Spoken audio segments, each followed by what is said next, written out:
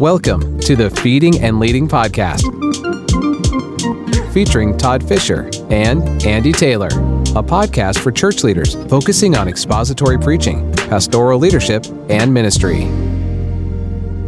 Welcome, everyone. Thank you again so much for tuning into another episode of Feeding and Leading. As always, I am joined by my friend and regional ministry partner, Andy Taylor. Andy, how you doing, man? I'm good, Todd. And I don't know how the timing of all this will space out, but Andy has just come back from Arizona, where he placed fifth out of how many guys? Started with 30. Fifth out of 30 guys at like some national CrossFit competition. Yeah. So this is amazing. You did a really incredible job. I had fun. You worked hard on that, and man, I looked at some of the pictures and videos of what you did, and there's no way I'm doing anything. Just let you know that. So, well, I'm insane. So, hey everyone, we are joined today by a very special guest. Tom Elliff is here and has joined us. And Tom is really a man that doesn't need any introduction. Tom is well known to Oklahoma Baptists. He's the former pastor of First Southern Baptist Church in Del City, and former president of the Southern Baptist Convention, and former president of the International Mission Board. And just on the front end of this is one of the things we're going to talk to Dr. Elliff about, is missions and missions engagement in the church. And I want to set up this episode by saying, and I know that this is what Tom is really going to emphasize as well, but missions engagement in a church is so very critical, because in my experience as a pastor and in my observation in this job for the last 2 years, if you show me a church that's heavily engaged in missions, I'm going to show you a church in general that's pretty healthy. And what I've discovered is that when a church is spending its resources and passion and energy on missions and reaching the lost, they tend to not have as much passion and energy to argue about what color the carpet is. Yeah. Or what color they're going to paint the wall. And it's just healthy churches are engaged in the gospel enterprise of the Great Commission. And so we want to talk about that today. I know personally for me, pastoring at Emmanuel in Shawnee, I watched missions transform a church. I mean, it changed the whole DNA of a church. When I first went to that church, it was a pretty good-sized church, and it took like one international trip a year, and it was the same 5 people that went on the trip every time. And we started some partnerships, and it was infectious like a virus, a good one, and it changed the whole makeup of that church. So we want to talk about the importance of missions. And Dr. Elliff, before we started here, we were giving you a little bit of a hard time that we're going to start this episode today with a story Andy and I wanted to tell about you. So here comes the story. And I want to set this up just... Do I need to leave? Nope. I want to set this up just to say how much we respect Dr. Elliff and the wisdom that he has, the experience he has. It's really a great honor to have him as a guest here. So years ago now, this would have been around 30 years ago now. Andy Taylor and I were students together in Southwestern Seminary at the extension at OBU. We were taking pastoral ministry with Clyde Kane. Mm-hmm. Clyde gave us an assignment that we needed to go interview a veteran pastor and just ask him about general pastoring questions. Andy and I got together. We asked Dr. Kane, we said, could Andy and I do this together and he says, yeah, you guys do that. So Andy and I said, you know what? Let's just go for broke. Swing for the fences. We're going to swing for the fences. Yeah. And we said, there's no way it'll happen. But we called Tom Elliff's office at First Southern Del City and asked, and sure enough, you agreed to meet with us. And Andy and I came to your office. This would have been 30 years ago, or almost 30 years. Yeah, it would have been 93 or 94. Yeah. So you met with us, Dr. Elliff, for an hour at least, and you just gave us such great advice. But one of the things that you said, I've never forgotten, it's stuck with me my whole pastoral career. You gave us this illustration about pastoral leadership. And we've actually, I think, shared it on here, maybe now that I think about it. We have. You said, Tom, imagine that the church is the cart and the pastor is the horse. and you've got to keep the horse just in front of the cart, and you're going up a hill. You're trying to move this church forward. And there's things you got to watch for. The horse can't be behind the cart. He's not leading. He can't even be beside the cart. He's still not leading. He can't be so far out in front of the cart that the horse is on this side of the hill and the congregation, the cart's on the other side of the hill. You got to be just in front of the cart. And I've never forgotten that. I have just applied that in so many ways. As a pastor, you're leading the church, you're pushing the church forward, but you're not doing it in a way that's destroying it. You're not being such an uninvolved leader or not leading at all that you're behind or beside the cart. And man, that's just stuck with me. And I have used that. I have thought about that. Good. I have applied that. I can't tell you how many times. So all of that to say, Dr. Elliff, what a tremendous joy it is to have you on our episode today. Great. It'll save time on the program if you'll quit calling me doctor. Okay. I'm going to call you Tom and Dr. Elliff, and all of it'll come out. So we do want to talk about missions with you today. But before we do, would you just kind of tell us a little bit about what's going on in your life right now, and what are you doing, and just kind of catch us up. Days. Tell us about it. Really exciting days. Well, as you two guys know, my wife of 49 years passed away some years ago, over 7 years ago, and in 2017, wow, boy, I was old.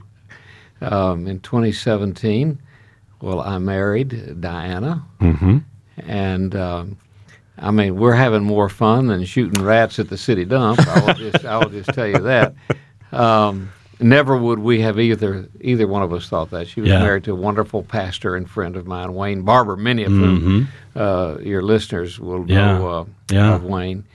And life is wonderful. We have 6 kids, 33 grandkids, 18 as of last week, but there are 4 more in the hangar, great grandkids. And we have kids in different nations all over the world. We have two families in the Middle East, another grandson in Morocco, another family in the Philippines. They love serving the Lord and love working with IMB. Yeah. And I went to OBU with one of your daughters, Amy, and one of your sons that's in. I'm not going to say any more just for security things, but one of your sons that's in the world, I have actually gotten to become friends with and get to know just through the association of being at Emmanuel. And boy, what a tremendous job he is doing. He is doing a tremendous job. And we throw in a little dash of a couple of other enterprises that we're involved in right now. One, of course, is a new preaching assignment every Wednesday night at First Southern. Yeah. And it's a resurrection at our pastor's encouragement. How many pastors would invite a former pastor to come and preach to their church? I love Keith Burkhart, and I'm going to use him as a missions model in just a minute. Good. But at the same time, I would say that one of the most exciting things that God has us involved in is a Center for Missions.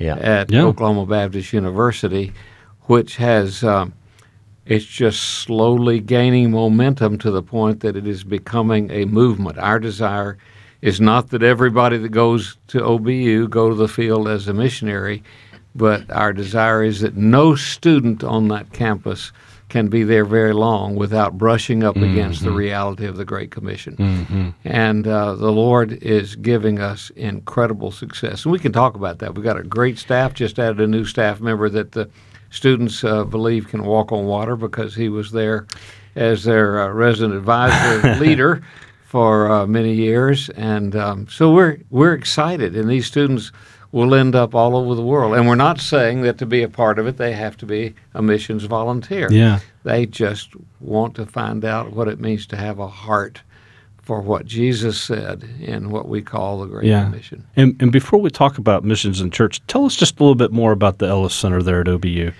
Well, just give us a little bit more detail on what that is. In just a couple of weeks, we will be ending our second full year of operation. at Oklahoma Baptist University. And thanks to the generous gifts of people who really care about missions, we have been able to bring into the center a literally world-class staff. And I'm not laughing when I say that. I'm serious. The first thing I did was to call Elbert Smith, who has trained more missionaries than I know of. In fact, he was in England when I called him, and 3 weeks later he was here talking seriously about assuming this position. He now not only directs the Tom Ellis Center, but he also is on the staff, the faculty at OBU, and our students who are involved in the center get to hear him and sit under his teaching every week that they're in session. And then Dr. Mike Hand joined our staff at the very same time, same day. We talked, and same day they both agreed and said, hey, we'd love to come do that. I've had the privilege of working with Mike. Mike's daughter, in fact, and son-in-law are in the Middle East right now. And we're excited about what they're doing. Mike's an okay guy. He's an okay. We say that because he's sitting in the studio with us. Yes, that's right. And usually, if you see one of us, you'll see the other one of us not too far away. And so he joined our staff, and it's literally, he's taken this state and already knowing so many pastors and so many churches, our state, 7 other conventions that he works avidly in, and the whole purpose is, how does your church get involved in missions? Yeah. And then Kyle Obskar, he's the secret. I'm telling you, God has brought him just recently into our staff, and his assignment, among other things, is helping churches by writing for them a curriculum to get their juniors and seniors in high school involved in missions. That's great. So to go to OBU, to get involved in the center, you get a scholarship if you're actually involved in the center. To be able to go overseas, our goal is that ultimately every student involved will go overseas once a year, and then their last year of school, they'll spend a semester on the field. Yeah. And it just doesn't get any better than that. And we are just incredibly excited about what God is doing. Such a valuable thing. And for pastors that are listening, if you have students or, especially students going to go to college, feel called to missions, the Elliff Center is really such an important thing. They really need to heavily consider that. And the other thing, too, about the Elliff Center I love at OBU is you don't have to be a missions major. Right. You can major in anything and feel called to missions, and then take whatever degree you're getting, if it's global marketplace or any of these many wonderful degrees they have. Todd, you know that most of the countries in this world do not even offer a visa if you're a missionary, but they will if you're a scientist or if you're an engineer or if you're an artist. And so the big deal to us is not, do you major in Bible and in missions? The big deal is, what are you going to do with your life, and can you spend part of that life in the world, changing it by sharing the gospel? That's great. I think there's a whole new look at missions. We'll talk about IMB in just a little bit, but IMB is unique among mission organizations, for several reasons. Number one, because of the wonderful way the cooperative program works, but another is that IMB specializes in reaching unreached people. We're not after folks where there are already missionaries, where the gospel is already prevalent, where there's churches, and is pretty well established. And no, IMB is out there working among the thousands of unreached people groups. So if you get involved with that, like almost 4,000 families are right now, you are involved. You talk about the tip of the spear. This is the tip of the spear, penetrating the darkness of the world with the gospel of the Lord Jesus. Good stuff. So let's talk about local church and missions. And let's kind of let's talk about that for a little bit. Yeah, Tom, we were thinking about this as we began to discuss the power of missions focus on a church. How would you encourage a young pastor that is in one of our local Oklahoma Baptist churches, with all the resources of the IMB and what Mike Wall is doing here with Oklahoma Baptist? What would be like some of the encouragement that you would give to a young pastor in how to mobilize people in his local congregation? Yeah, for well, first of missions? all, let me just say that when you say church to me, you do not need to put in the adjective local.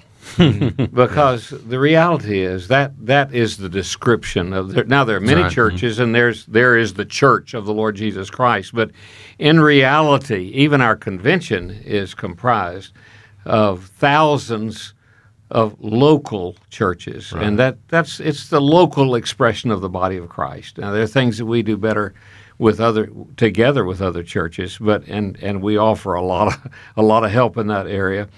But every church, in a sense, is local. Yeah. Could I just share a testimony about the church? Please. Yeah, absolutely. I have the privilege. This is an incredible privilege. I have the privilege of still being member of a church I pastored for 20 years.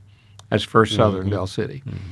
And some of your listeners may be familiar with that church. Keith Burkhart is our pastor. He stood up in church the other day and said, and I remember when this happened, I began here as a cook, and that's how he started on the staff at First Southern, and immediately got involved in a Master Life course and discipleship. I had the privilege of teaching him, discipling him at that time, began to grow through our church.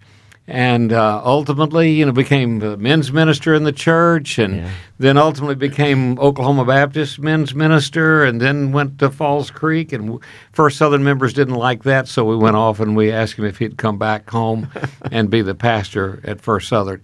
He is a wonderful pastor, but Andy, his heart is in the Great Commission. And Mike is sitting over here, and he's a member of that church as well, and I think he would agree with me that it would be a rare service. I cannot remember one when we do not commission missionaries, when we do not pray for teams that are going out, when we do not pray for teams that are already out. It is just a constant flow, and the close of every service is always turned over to, we've got to introduce these people, here's this team, here are these folks, let's get to the altar, let's pray for them. And so that church is a lot more than what you see on Sunday morning. You may look at it and you say, well, how could they be very big in missions? Because a lot of folks are scattered around the world at that moment. Mm-hmm. And it is so exciting. I cannot tell you how exciting it is. And, of course, through the cooperative program, we're able to offer people opportunities to serve the Lord Jesus that they would not have otherwise. It doesn't mean that we only work with Southern Baptist on the field. I mean, Southern Baptist missionaries work with other mission organizations. But the IMB and the cooperative program is unique. Mm-hmm. And many of our personnel will tell you that their friends who do not work that way will say, I'd like to die and come back as a Southern Baptist missionary because I don't have to work. I have to be concerned with reporting what God is doing, not worrying about how I'm going to live or how I'm going to make a living. And it's just, that's the secret sauce. And I praise the Lord for that. And I'd use our church, my church, the church I'm a member of, as an example of what it means to have a missions-minded church. Now, with our center from OBU, we're going to be involved in that. We are involved in that already, in that we have Mike, who's in churches every week. We have Elbert, who's there teaching these potential missionaries in the classroom. And we have Kyle, who's writing curriculum for 9th and 10th and 11th, 12th graders who go to Falls Creek. And that's a wonderful thing because when they answer God's call to the field, well, they can go right straight off to Oklahoma Baptist University. And we can help them with that. And Mike spends a lot of time telling pastors how our Elliff Center helps people with the trail, the track through OBU for missions. What a powerful example that Keith is giving here. We've talked about this many times, that what is repeated consistently in the pulpit is generally becomes the DNA of the people. And to keep missions and the Great Commission with faces and names and hearts every and week, praying for people every single week has got to just saturate the hearts and minds of the people there. And if you look at our schedule for the week, for instance, every other week on Saturday morning, we have a prayer meeting. And it's a prayer meeting for our missionaries around the world. You get 2 or 3 pages of names of people, where they are, what they are doing. And, of course, as a father of several of those, I appreciate the fact that in my home church there are folks there crying out to God. And I looked around the room recently, and many of the people in that circle also have family members on the field. They came right through First Southern. We talk about it. And you get what you talk about. You know, if you're a pastor of a church that, let's say, has just very little mission involvement right now, and you're discouraged about where your mission involvement is, this is not something that has to happen at a church the size of First Southern Del City. Just every Sunday, bring up a name of a missions unit, a missions couple, and pray and introduce them and put a slide up or show people a picture of somebody who's overseas and pray for them and love them. But Andy, it's even more than that. Yeah. And I'm not here to speak about the cooperative program, although we're about to celebrate our 100th anniversary, I think, as a cooperative program. Most people don't even understand what it's all about, and I realize there are things that are always in transition. But through Southern Baptist Convention and the cooperative program, and nobody's paying me to say this, a church of 25 people has as much access to sending missionaries as a church of 2,500 people. That's right. Exciting. Or 10,000 people. Yeah. Nobody gets a leg up because they're in a big church. Right. They all get the equal help because they're Southern Baptist Church. And that is wonderful. That's the Great Commission at work. And every pastor ought to celebrate that every week with their people. Yeah, think about what Tom just said, and think about these statistics right here. So we were just doing some number crunching and looking at some things recently here in our state. 90 we have 1,736 Southern Baptist churches in the state. 90% have fewer than 150 on Sunday morning. 57% of our churches don't even have 50 on Sunday morning. That's why we say we don't need to say local. That's right. A church running 30 on Sunday morning cannot put a family overseas. They can't fund a family overseas. But when they get into that cooperative enterprise with the cooperative program, they get to be, as you just said, a part of having almost 4,000 people over there. Yeah. Tom, just for a second, talk a little bit about just the importance of the relationship of the church, obviously through the cooperative program, but with the International Mission Board. How does the International Mission Board rely on churches? And just talk about how important it is for a church to be involved with the IMB and connected with Let them. me go beyond what we normally think of. Okay, there's the resources that come, on a regular basis through churches. We have our special this month, Lottie Moon Christmas offering. It's incredible. I mean, just like I say, there's nothing like it that I know of in the world. Well, the thing that ought to ring everybody's mental bell and say, wake up, pay attention to this, is that there are so many things that can preoccupy a missionary if he is not serving in the fashion that we make possible for him. I can't tell you how many missionaries I've talked to on the field. We used to be on the field. Yeah. I cannot tell you how many missionaries would say, well, we're trying to get medical help, or we're in a tense situation. Can you, Southern Baptist, help evacuate our missionaries? Because we know you already have a security team. You already have this in place. You just have so many things in place from 175 years of experience. We have been around the block a time or two. And so they're already on the field. They're taken care of. And they can focus on the main thing, which is sharing the gospel.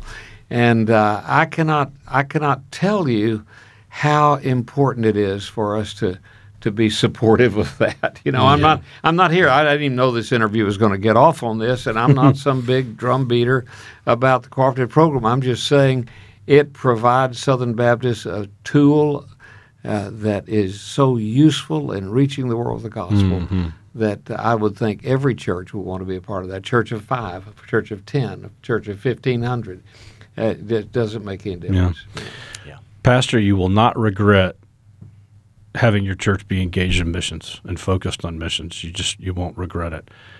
Tom, we want to close, but let's just go off topic for 1 second. You've got the ear of a lot of pastors that listen to this podcast. What is one or a couple of things that you might just say to pastors who are pastoring the church in today's culture and world? Anything that you'd want to share with them just to encourage them?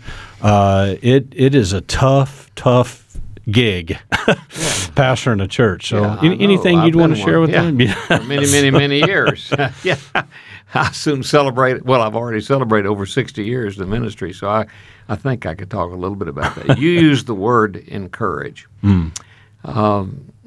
Let's just take that word for just a moment. It is a ministry. It is an assignment that can offer you, if you don't look at it correctly, many opportunities to be discouraged. But what about encouragement? Well, I like to think of David, who had a bleak time in his life when he was still on the run, came home from the battlefield only to discover that the enemy had come into the villages that were occupied by the wives and the children of his soldiers and taken them all away. And so his soldiers decided that David wasn't worth. They wanted to kill him. I mean, literally, scripturally, it says that they wanted to kill him. You read about this in 1 Samuel 29:30, and the scripture says that David encouraged himself in the Lord. Yeah. I don't know all that means. I've got several thoughts about it. Sometimes I go do conferences and talk about it, what it means to encourage yourself in the Lord. But the end result was that not only did David make it through without losing his life, but that all the wives and all the children were restored, and the men, of course, were very happy about that. And, of course, the rest of the story is that David ultimately became king. That's right. But was it without discouragement? No. And that was not the only time David was discouraged. And so I would say to any pastor, it's important to learn what it means to encourage yourself, not by looking at statistics,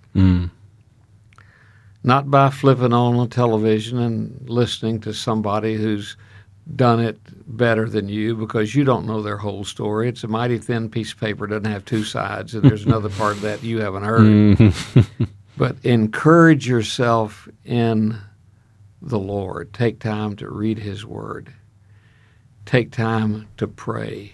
Take time to bare your soul before the King of Kings and the Lord of Lords. Why in the world would you want to spend time with anything other than the one who, as we think of it this season, is a wonderful counselor when I go to him? B, he's mighty God, so who else is going to solve your problem? Can you think of it? C, he's everlasting Father. You want to be loved on? Go to the Father. Yeah. And D, he's the Prince of Peace. He'll bring peace to your heart if you'll spend time with him. Good so stuff. I would say encourage yourself in the Lord. Don't discount your friends and others who give you counsel and encouragement. I mean, I talk to people all the time, and I hope what I say is valuable to them. But don't forget that the most encouragement you're going to get that's valuable is going to come from the Lord Himself. That's a good word, brother. Tom, thanks so much for being here. You bet. Being Thanks, on our Todd. guest here. Thanks, Andy. We're God so bless you grateful both. for you. So and, thankful. On behalf of Oklahoma Baptist and just everybody in the kingdom, thanks so much for your faithfulness over all the years, brother. Thank you. You're kind, and For those in the radio audience, I'd just like to say that we have set up out in the parking lot a little CrossFit training, and Todd's going to be on one end of it, Andy's going to be on the other, and we'll let you know in the next episode who wins, okay? Go ahead and call 911 right now. Yeah, that's right. Yeah. Tom, thanks so much. Thanks for being here, brother. Thanks, Thank you. Todd. God bless you. Hey, everybody, thanks for listening. We'll catch you next time. This episode of Feeding and Leading has been brought to you by the Cooperative Program and Oklahoma Baptist. Visit us at oklahomabaptist.org or your preferred podcast platform. Oklahoma Baptist, advancing the gospel together.